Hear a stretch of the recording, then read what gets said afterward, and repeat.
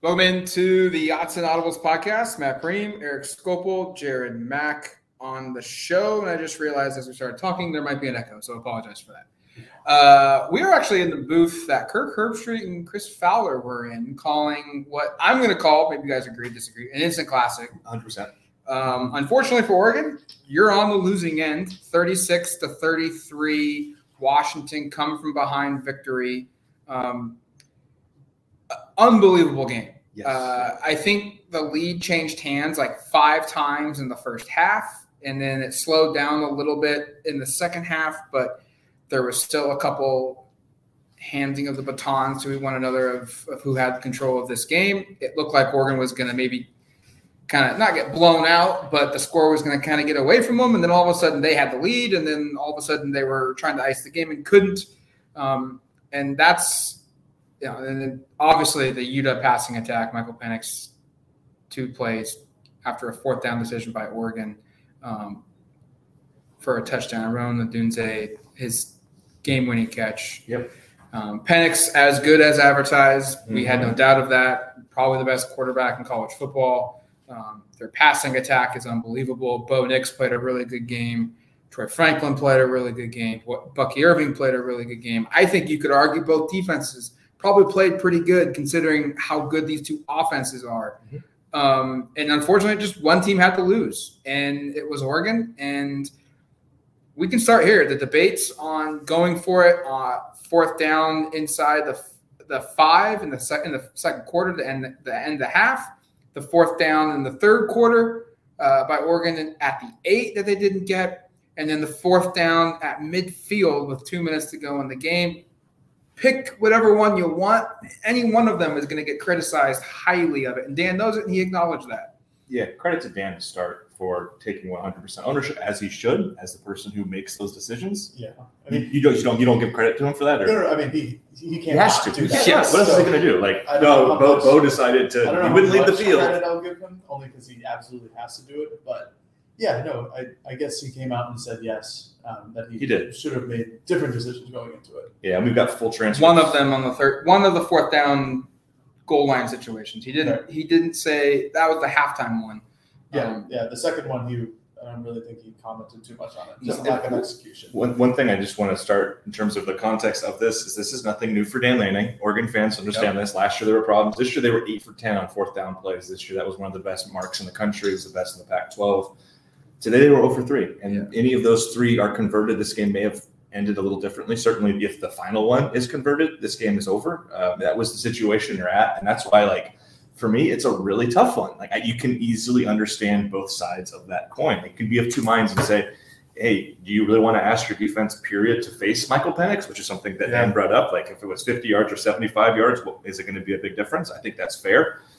The question, I guess, is you've already missed twice, or you failed twice on 4th down to that point in the game, both in big spots, and yet you're going to do it again. And so, again, I'm probably slightly more understanding of that one than some of the other ones, just because you can literally win the game if you convert there. It's a 3 yards. You should be able to find a way to get 3 yards. Now, the question that I had, which I asked Dan, was, do we like what we chose to do there? Do we like the play calls that were made? I did not. I don't know if it was great. And again, my vantage point, I was on the field. I didn't have a great vantage point of it. I'd like to see the play again to have a better feel for it. But my sense in watching it as it was snapped and the way it was going was Washington seems to have this pretty well sniffed out. And this is one of the things that Dan talked about is we had timeouts left. And if we didn't like the looks we were seeing, we could have taken one and made a different decision. And they didn't do that. So I'd love to, I'm going to use the Dan phrase here and say, I need to go watch the film, but that's true.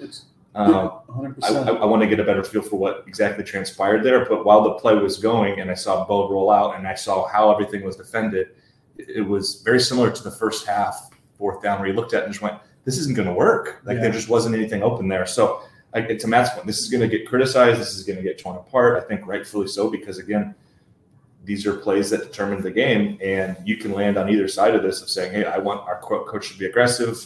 If these are successful, we win this game going away. Or you can make the other side and say, hey, if you don't do this and you kick a couple field goals and you punt it, you win the game. Right. And maybe.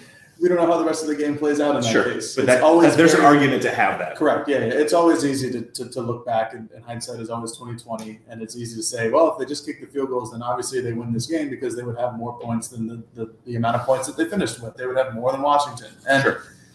while that's very true, I just don't think there's going to be a unanimous conclusion on this There's not. for anybody because I see both sides of the ball for literally every single decision that they made. And the one that probably frustrates me the most isn't the punt. It's probably the first half one because the third down before, if Bo Nix makes a good throw to Trayshawn Holden, that's a walk-in touchdown. Yes. Yep. And you look at the third down play when we were on the field was a run. It was a negative run. How many times did Oregon run today for negative yards? Probably only a handful of times other than a sack. It was the only one. It was the only one. So Dan was very adamant in the post-game press conference about execution on these plays. And it's very clear that these fourth down, two of them at least, in my opinion, wouldn't even have to have – like the play wasn't even going to run if they just executed well on third down. And you put yourself in this situation, and if you're Oregon, I mean, you beat the shit out of Washington's defense today. 541 total yards. It's very similar to last year. Oregon outgained Washington, but still lost on some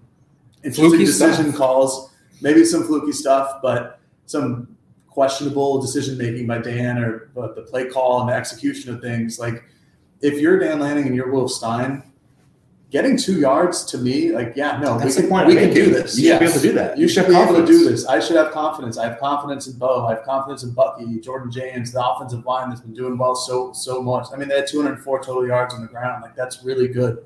And I can't sit here and blame Dan. And I'm not going to do it because I get it. I understand. It's just, again, the hindsight will always be 20/20 in these scenarios. Even with the 0 for 3 on third down, Oregon still had a 43-yard field goal to send it to overtime. Yeah. It never should have got there, which is what Dan reiterated in his post-game press conference of like, look, we put Cam in a bad spot. Cam did, excuse me. And it never should have got to his right leg that was going to be the difference maker in this. And he's right. There's some just poor execution, but it's going to be hard for me to sit down and just say, wow, Dan really fucking sucked today. Excuse my language again. Like, it's just going to be hard for me to do that because I understand it. I understood it last year and against Oregon State, I guess once or twice that game. I get it. Just sometimes you're on the wrong end of this, which is how Matt, you started this whole thing off. It's like sometimes you got to lose, and today was one of those instances. I thought it was interesting that I thought the second quarter decision, the fourth down right before halftime, they were at the 3 or whatever it was, Yeah, I think it was and they had 10 seconds, and it was third down, and they had a timeout. And Right. I was thinking when Dan said some decisions that would probably need to be made differently, I'm probably thinking that's the one he's talking about because they didn't run the football once. Because like you said, they kicked the shit out of the defense.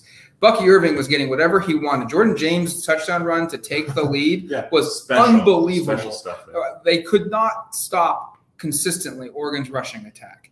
And they didn't try to run the ball once. Yeah. And I figured I have no problem with them going for it in that situation and it failing. But to not even try to run the football once, knowing you had a timeout in your back pocket. Dan said that they were saving it in case they didn't like the look so they could call a timeout and then go out and send out the kicking unit. Because he thought in his mind, and he said in his mind, hindsight's 20/20, I should have kicked the field goal to end the half. Which caught me off guard because I'm like, well, you get the ball in the third quarter. You have a lot of confidence in your unit, as you should. If you don't score, who cares? You get the ball back and you go back down, score a touchdown, you get the lead again. The third quarter one was where I was, you said it best. Like if he just Bo Nix plants his feet and hits Trayshawn Holden for a pass, it's a touchdown. He walks in easily. And this game, if they score 2 touchdowns, this game is 47-36 in Oregon's favor. 2 plays. And I called it fluky because you brought up how many times did Oregon get tackled by one, behind, for a loss of yardage? And it happened one time, and it happened the most important time. Right. That's, as Bo Nix put it, football. Things are just going to happen, and you're not going to win every single game. And he's going to get ridiculed for this. He's going to get criticized for it. I'm in agreement with Jared. I don't think it's Dan's, yes, he could have done this, he could have done that. But I don't know. I have a hard time being ultra critical of it. There's one situation I would have kicked a field goal, but both of them, like, I'm totally fine with it. I don't know. It's just shocking. Can I ask a question just philosophically? Do you like having a coach that goes for it on fourth down aggressively like this, or would you just prefer to have a kick that's super like I guess Mario Cristobal, who like loves kicking short field goals? That was kind of what he did that quite a bit. Like, what do you think? Because I like having a coach that's aggressive, but then I've also, as somebody who now has kind of adopted the Chargers as my NFL team because Justin Herbert's there. This is tough stuff that happens when you're really aggressive on fourth, and you see it with Brandon Staley all the time. It either, frankly, it sounds really stupid. It either works or it doesn't. Yeah. And today it didn't work. Colorado, where they ran a fake punt at their own 17-yard line, that worked. I go back to that BYU game all the time because that was the first one where you're like, oh my God, they're gonna do this a lot. They're gonna go for fourth down. In that game, it worked, and I don't think BYU comes back and wins if it doesn't work, but those things work. You don't even think twice about it the next day. Like, oh man, I can't believe they went for it. If they convert these, we're not even talking about this stuff. It's a blowout. Well, not a blowout, but it's a convincing win. Oregon wins. Yeah, it's a good win. But here we are. We're deliberating it. So here's my question to you guys. Yeah. Which of the three biggest instances, the first half and the second half goal line and punt, which of the three do you flip? Do you say take field goals on those two or punt? Third quarter, you take the points on that one. You're down 11 points. You kick the field goal. You're down 8. You get a stop. You scored the ball. They went for 2 anyways, so now they're tied. Right. And then I think they scored again really quick right after that, and you're winning 37 to whatever it was. I don't know. The math would be different. Math is hard, but you'd be winning by 7. And if Washington scores, so be it. You go to overtime. You don't even need Camden Lewis to kick the field goal to try to tie the game. You're kicking to win the game.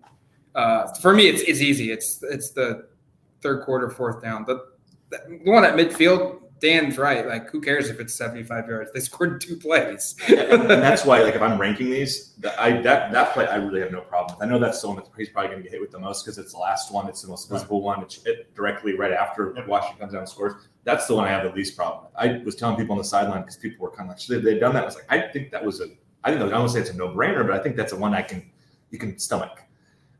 Probably the one I have the most issue with was the same one Matt does, in part because that was an opportunity to make it a 1-score game.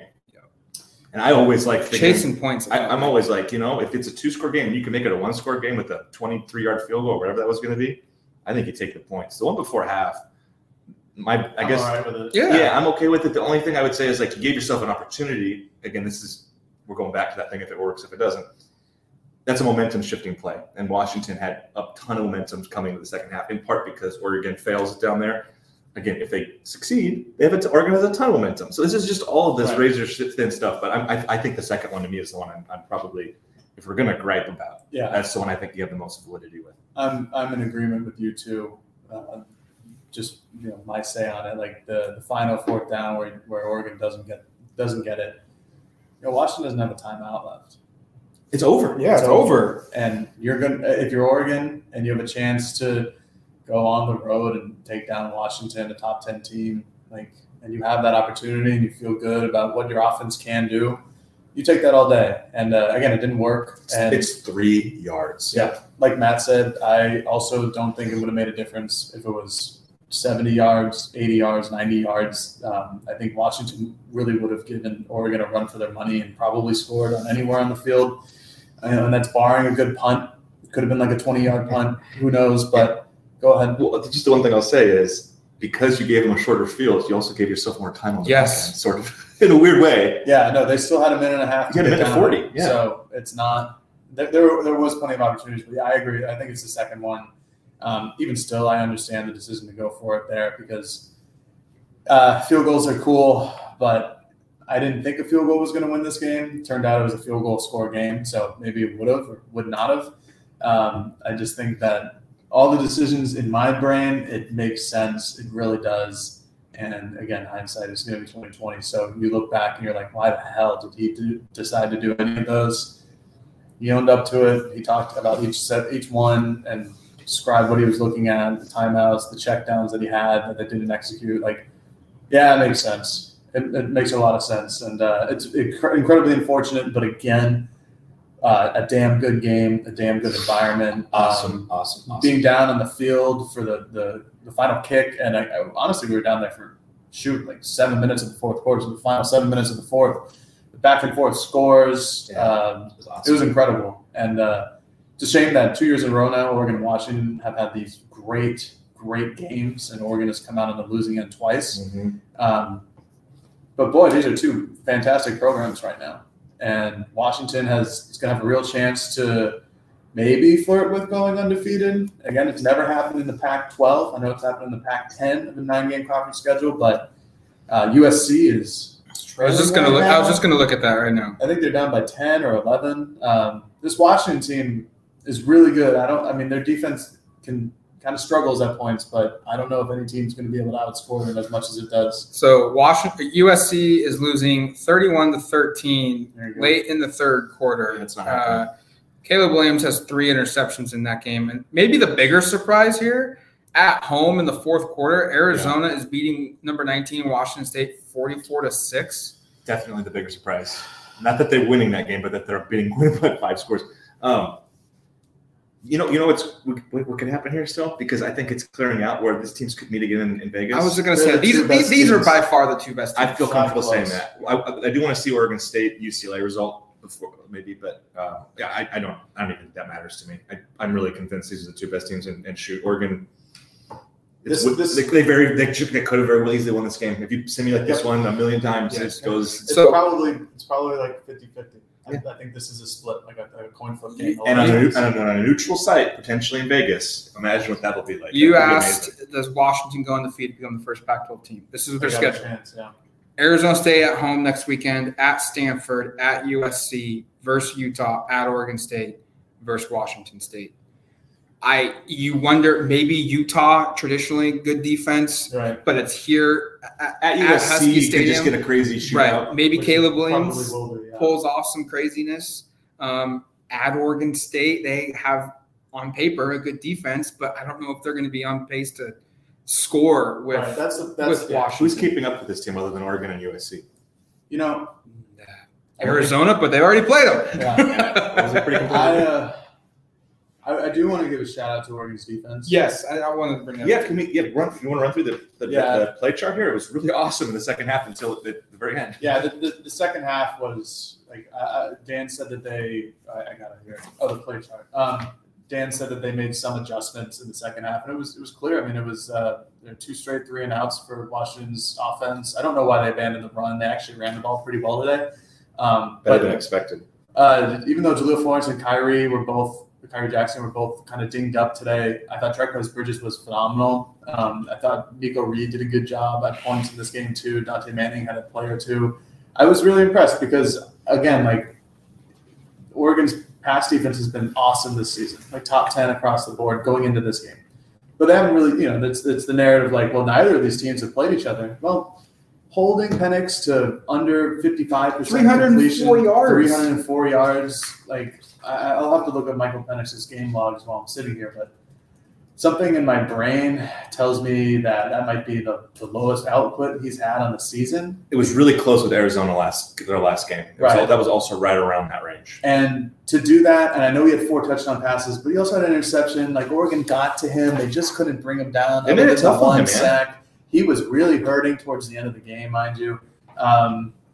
It's 304 yards at Cal, too. But, again, he didn't play the whole game. So okay, yeah. So 302 is 302 is the lowest, yeah. So that's the lowest that Michael Penix has thrown this year, and he was awesome.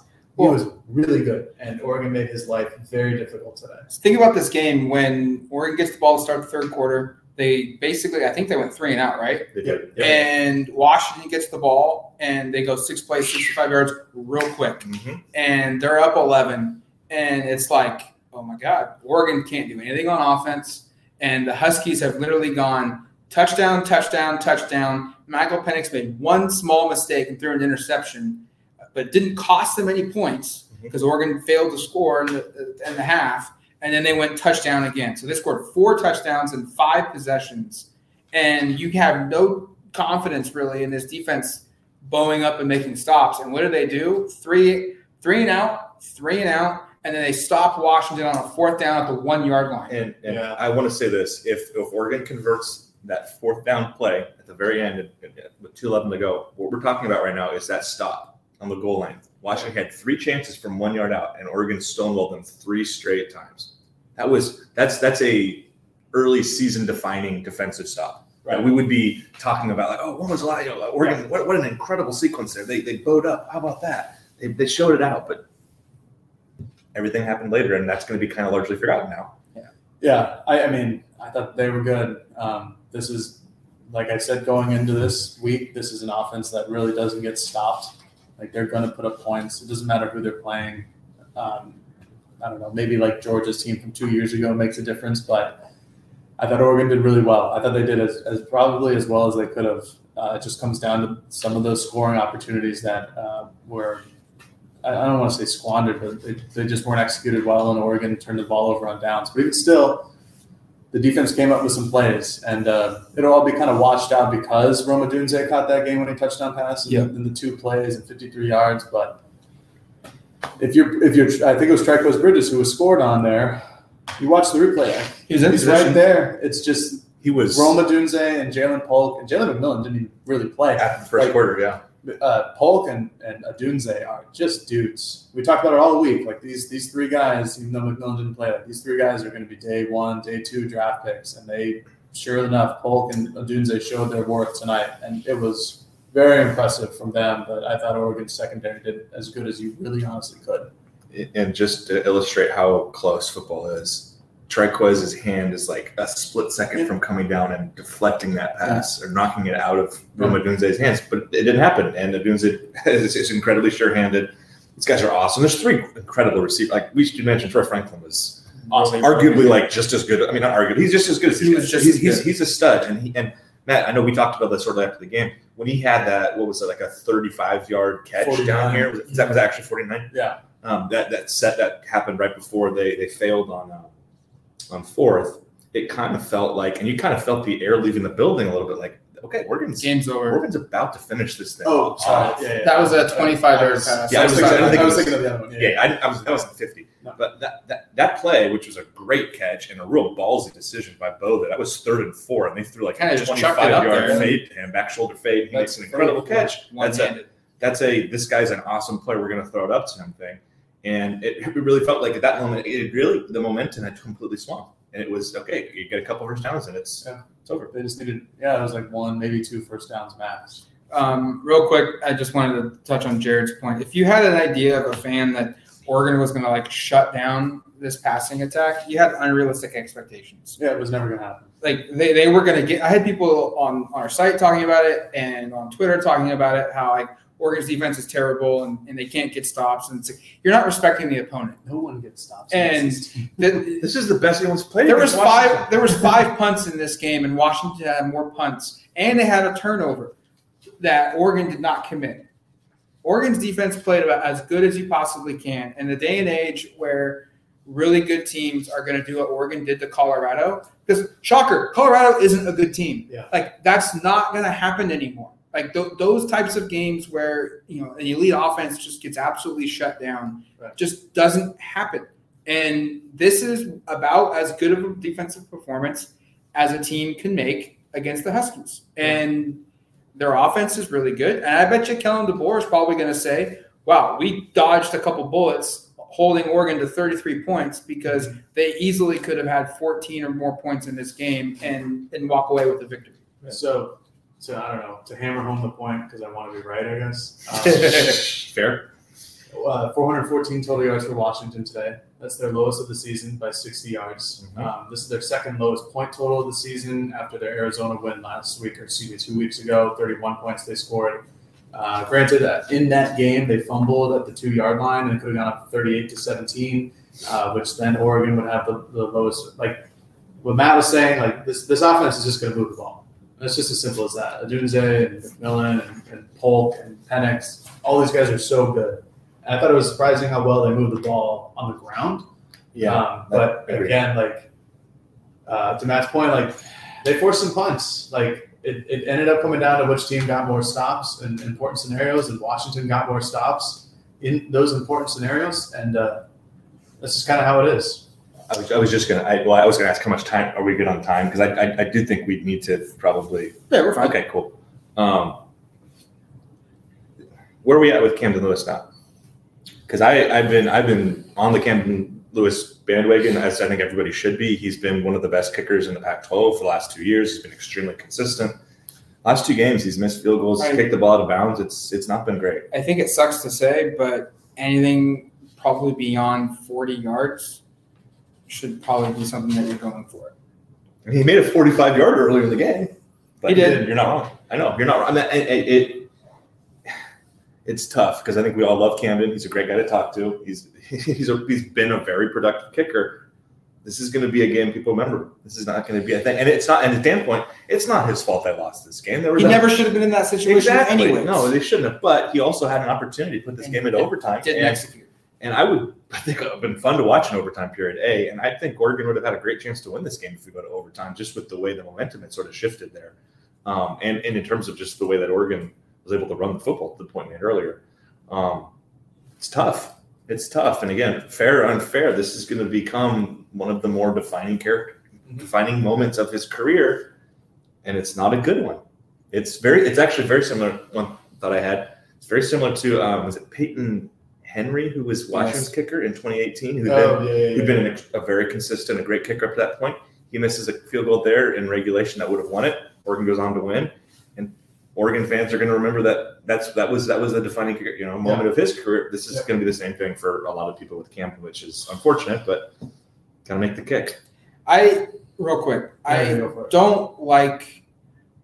didn't like Oregon's game plan on that final drive. It didn't feel like they took a lot of shots. I really felt like they did a lot of underneath stuff. Let's just get 6 or 7 yards. And the first couple plays, they didn't even care they got tackled out of bounds.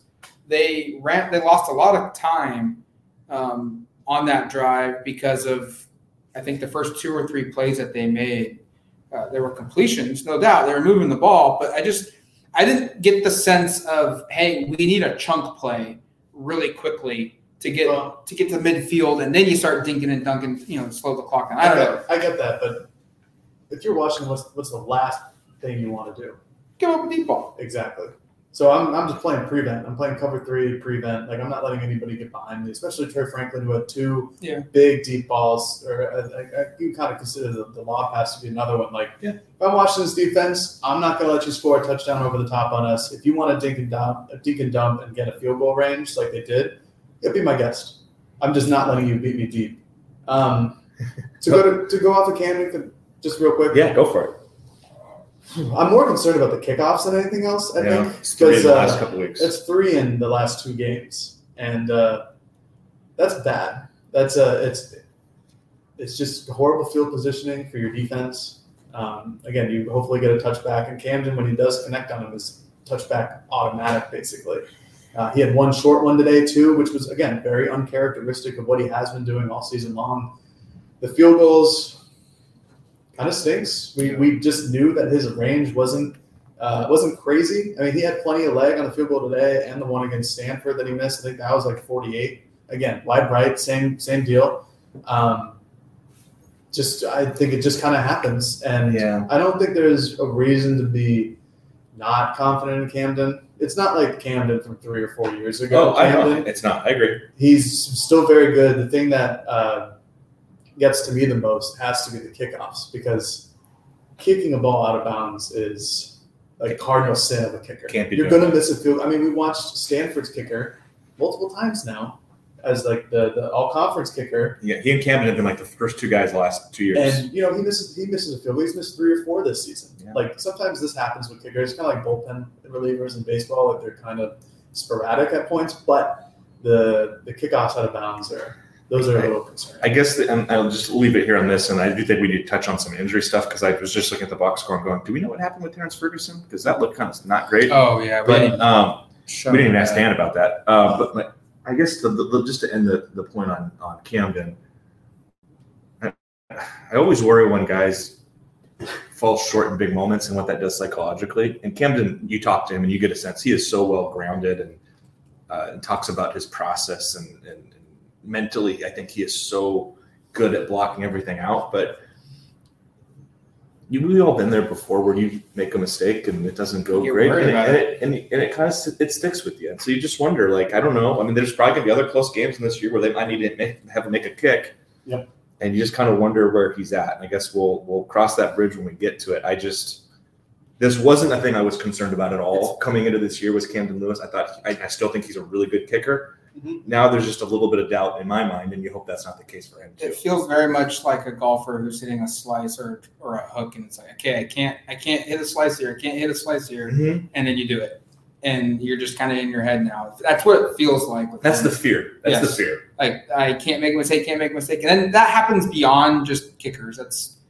That's every sport, every profession, whatever. Injuries. Bigger one, Jalil Florence, Terrence Ferguson. I mean, I'm not trying to say one's more important, but boy, those are two starters that are pretty positions. Key guys. I mean, Kyrie got hurt, but he came back. That was a very positive sign. Yeah. Terrence's looked. I felt terrible because it looked like he blew his knee out, and I was right in front of the UW student section. And look, Oregon did this to themselves last season with Chris Hudson and Benito. Faked an injury. Yes. But and by the way, Chris, just don't admit to it, man. Just learn. But Terrence legitimately blew his knee out. It looks like. Don't have any idea what I don't it know. is. It's really hard because Zach Neal had a video of him after the game just walking normally to the block. And I was standing with Zach when we watched that play, and the reaction looked terrible. To your point, you saw the reaction. Zach and I watched the replay of it, and it looked nothing nothing out of the ordinary happened. He just kind of rolled over. Yeah. But then, to your point, he was screaming and grabbing at it. And there was a lineman that came up to him and instantly was like, "Get over here." Even a Washington player was like, "Hey, Oregon people, come on over." So I don't know. I mean, to your question about which one would be, I think they're equal. I don't even want to pick. I almost think they're both just game changers because Kyrie Jackson is really good, but we've always kind of wondered who's the other guy that's going to be opposite him, and it's been a rotation. It's been Florence, it's been Nico, and I think we saw Dante a lot this week. Bridges played really well at times tonight. Got in late.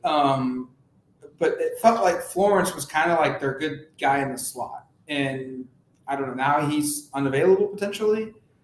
But that looked arm?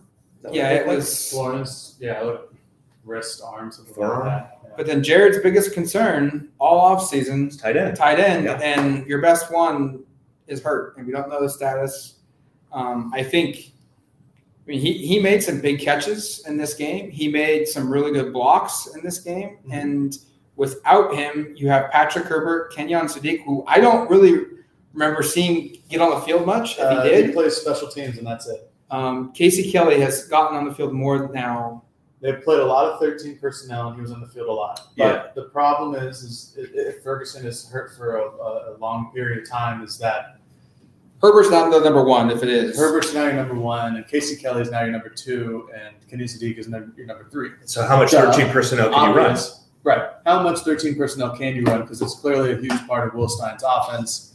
And Kenyon Sadiq, as much as I think that he's going to be quite a good tight end eventually in his career here at Oregon, I just don't think he's physically there to match up with this. Because even Casey Kelly, who's smaller of the two, smaller with air quotes around it for our listeners here, he's still 6'4", 245 pounds. Kenyon Sadiq is not that. He's probably pushing 230, maybe. He looks more like a big receiver. He's a big receiver. He's that Brock Bowers mold. And it's really nice when you compare Brock Bowers up like Georgia did last year with Darnell Washington, like a human refrigerator. That's good. It's really great. But if Terrence Ferguson goes down, again, your tight end depth is really, really shallow. And if you God forbid, another injury to that tight end room, you're down to two real tight ends. No offense to Caden Ludwig or Travis Brashear, who are walk-ons, but two more scholarship tight ends. So that's why I hammered it home in the offseason. Obviously, we don't really know what's up with Ferguson. Didn't look great on initial impact. Yeah. Again, he looked like he was walking fine in the locker room. I'm not saying it's such a weird one. I'm not saying Oregon faked an injury again. Washington fans certainly thought they did. And we'll never know because I don't think Terrence Ferguson is stupid enough to admit it out loud. but we'll see. But the Florence one, he did have his helmet on the sideline. He just didn't go back in. And mind you, they took Jaleel Florence out of the game at the start. Yeah. Because Roma Dunze and Jalen Polk were beating him. Housed him. Yep, they housed him. They beat him on multiple deep balls. The first touchdown of the game to Giles Jackson, I believe it was, that was on Jaleel Florence's coverage. They brought him out. They put in Nico Reed. They eventually put in Dante Manning opposite of Kyrie Jackson. And eventually, Trikweze Bridges was like, oh, this is the puzzle piece that we need to have fitted because it worked. Although he let up the game-winning touchdown, he was quite good before that. And did very well on Roma Dunze. And that was a fun matchup to watch because, again, Trikweze Bridges had been riding pine most of the year up until garbage time. And here he is. Dan was asked about it earlier this week. It's nice to have somebody like that on your bench that you can go to. And that's exactly what they did, and he performed. So I'm sad that Trikweze, I'm a fan of his as a person, but I'm sad that people were going to remember him being dunked on by Roma Dunze to end the game. But he was damn good for a while of it. But both of those injuries are going to hurt down the line if they are. And we should say we believe we still have practice access, even though Dan threatened to take it from us. And if that's the case, we will offer whatever kind of information we can this week. We will ask Dan about it on Monday, and he will offer whatever he's comfortable saying. I would imagine it'll be far from definitive. Yeah. Real quick, does Oregon run the table the rest of the way? I think so. This could be an easy just yes or no question. I say yes. I say yes.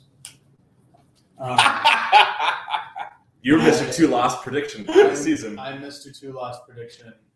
And while I think Oregon is talented enough to run the table, I don't know if it happens. Where's the hurdle? What's the big one? USC. What's the one that scares you? Utah still? Utah still. They're just going to be really good. USC, I feel pretty good about, especially with Oregon's defense playing as well as they have. Although that was my preseason prediction that they would lose to USC. Does this change your opinion at all? Oregon State is up 12 against a really good UCLA defense in the third quarter. There's a lot of choices. Is the thing about the schedule. There's a lot of really good games that are coming up. It would not shock me though. I'm very, very tempted to say yes because what I saw from Oregon today was like, yeah, this is a top 10 team, and Washington's a clear top 10 team. They're probably a top 5 team at this point. If Oregon plays their game, and if they take this game and they are impassioned by it, and they want to go out there and improve and go and freaking run the table, I think they can do it. This is college football. There's dumb decisions dumb decisions, quote unquote, by Dan Lanning today that you can't anticipate going into a game that completely changed the shape of it. So maybe I'm taking the cowardly way out, but that's what I'm doing. I think it's fair to point all of that out. And my last thought here, actually I have 2. I'm sorry. I always have 2 thoughts. You're good. People should check out Bo Nix's impassioned answer to a question that he barely answered, but then spoke for about 3 minutes about a lot of other things. It was a Tim Tebow moment. It was Tebow. Awesome to be like Bill Orm from the Oregonian turned to me on his notepad because we can't talk during and wrote down this is going to go viral and underlined it like 5 times. And I was like, yeah, I think you're right. Like it was something really cool. We've got the whole story up on the site. And if you want to have optimism coming out of this about where their headspace is at, go watch that and look at who's leading this team. And then my last thought was, and this is, I don't know if people are going to hate me for this, I kind of feel better about Oregon after this game. Is that a controversial take? I actually think this was they played really well and probably should have won this game. I understand that. Yeah, no, they probably should have won this game. Again, it goes back to the coaching decisions. But the question mark is is Oregon's defense any good?